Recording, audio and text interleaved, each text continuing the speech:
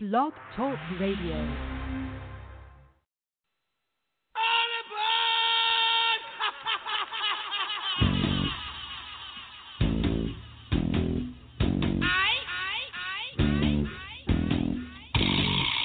Welcome to NCMMA Radio.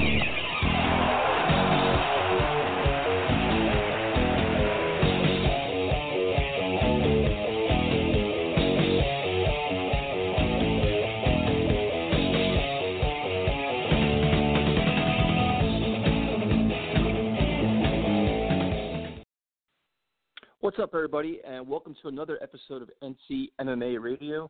This is your host, Tyson Roush. You can follow the show, ncmmaradio.com, also on Instagram and Twitter, ncmma_radio.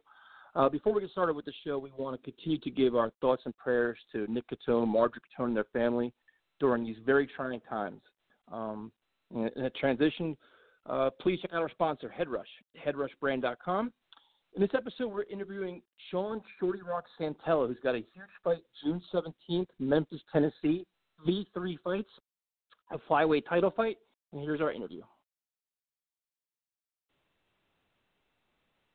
All right, we're talking with Shorty Rock Santella, V3 fights, flyweight title fight. Shorty, it's Tyson. How you doing, man? I'm doing good. Just finished up one of my last hard training sessions and ready to go. Now, how does this go about, man? Because you're taking fights everywhere, man. You're just trying to rise to the top. How do you get out there in Memphis, Tennessee? After my last fight, I had like a small suspension, just a normal medical after like a loss and stuff like that. So I was going to get on the next CFFC card, but I didn't make the cutoff date with my suspension. And then the one after that, I'd have to wait like another 60 days. So I was very eager to get back in there and erase that last loss I got. So, I went through the Alliance schedule and see, who had what going on. And, I called them up and I was like, man, I got to get back in there. Do you have anything available? And they ended up saying, yeah, let's try to do a champ versus champ. And now it's champ versus champ. So hopefully I get that second belt. Yeah, man, that's definitely an exciting fight. Like I mentioned, V3 fights, Memphis, Tennessee, June 17th. And, following a loss, how much do you study the fight a lot? Do you try to change a lot of things, or you kind of just stay the course? No, I kind of stayed the course. My last fight I took on a week's notice. It was a huge opportunity. And, if Dana wasn't going to be there, I probably wouldn't have taken the fight for the simple fact that, I literally took the fight on 7 days. They called me up, and at first they're like, do you want to fight? And I'm like, to be honest, I don't know, if I'm going to be in great shape. I just came off being sick. I was snowboarding. I was kind of like taking it easy and stuff like that because I didn't have anything booked. And then once they threw out that Dana was going to be there, I had to jump at it. So I tried to, train my butt off as hard as I could in those 5 days or whatever I had. Not to mention I had to get all my medicals done for California, and, so it was a lot of rushing around and stuff like that, but, the fight didn't go my way, unfortunately. But, yeah, it's pretty much the same. I'm just, each training session I'm trying to get better and work on my weaknesses and make my strength stronger, and that's it. And everybody at Nick Catone's, man, we see how hard you work and see how much you just keep working on your game and improving and things like that.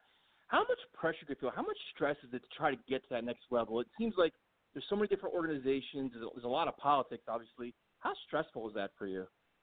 To be honest, it was super stressful because I think I almost came, I just became, psychotic with it, obsessed, And then I think I was just kind of losing the fun of the fight, Obviously, everybody's goal when they get into it is to make it to the UFC.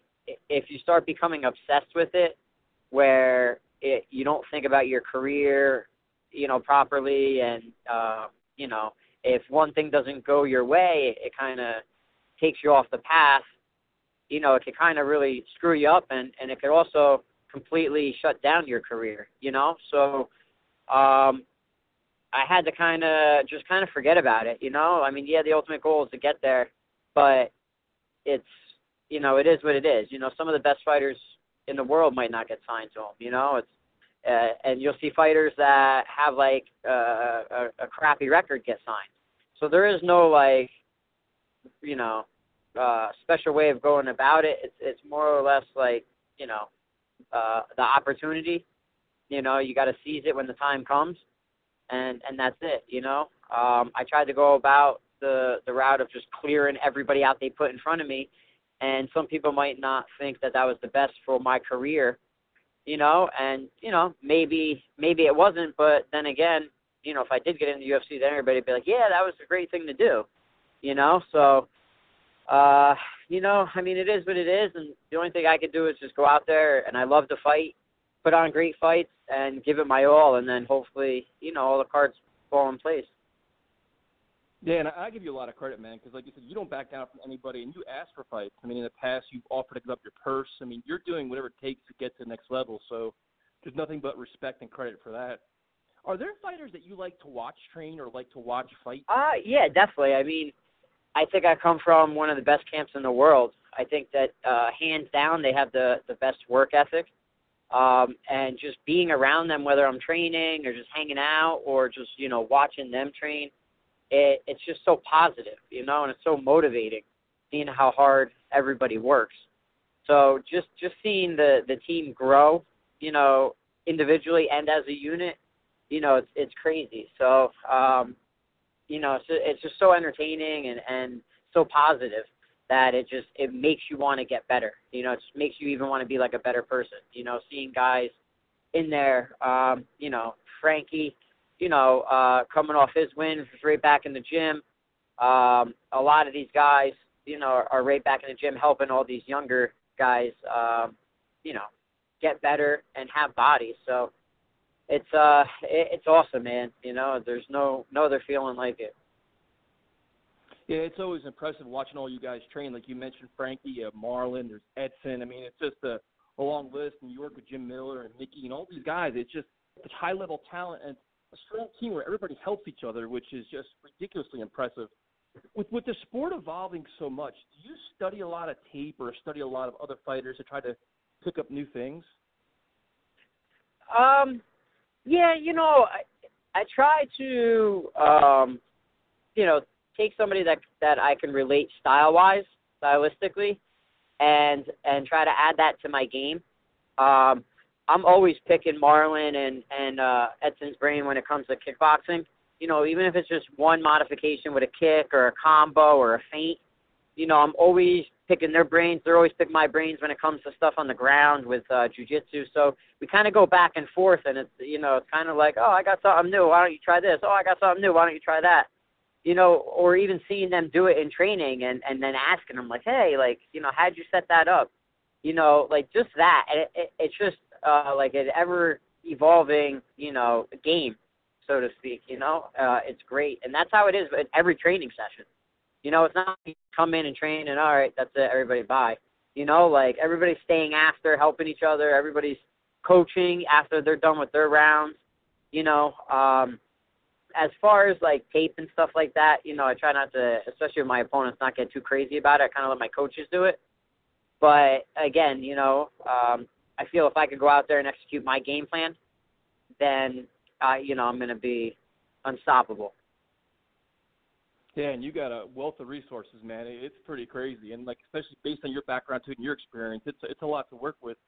One of the things we always see at Nickotones is there's so many new students, man. The sport of MMA is just taking off, and everybody wants to be the next fighter, next this, next that. Do you have advice or like just an opinion on all these young guys, what they should do and how they should handle themselves as they get into training? Yeah, actually, to be honest, I get asked that a lot. Just to be honest, from random people on Facebook. I'll get, no lie, maybe at least one message or two messages a month from just, strangers talking about advice to, them coming in and beginning fighters or looking for gyms and stuff like that. And I pretty much tell everybody the same. Back when I was kind of getting into it, I didn't have a lot of guidance or, it wasn't as big as it is now. There isn't as many shows. There's not as many schools. So I didn't have all these opportunities. So it's almost like, trial and error that I went through to help these younger fighters. So, the one thing that I would say is when looking for a gym, obviously you want to go in and check out the facility and stuff like that. Make sure the schedule fits your schedule.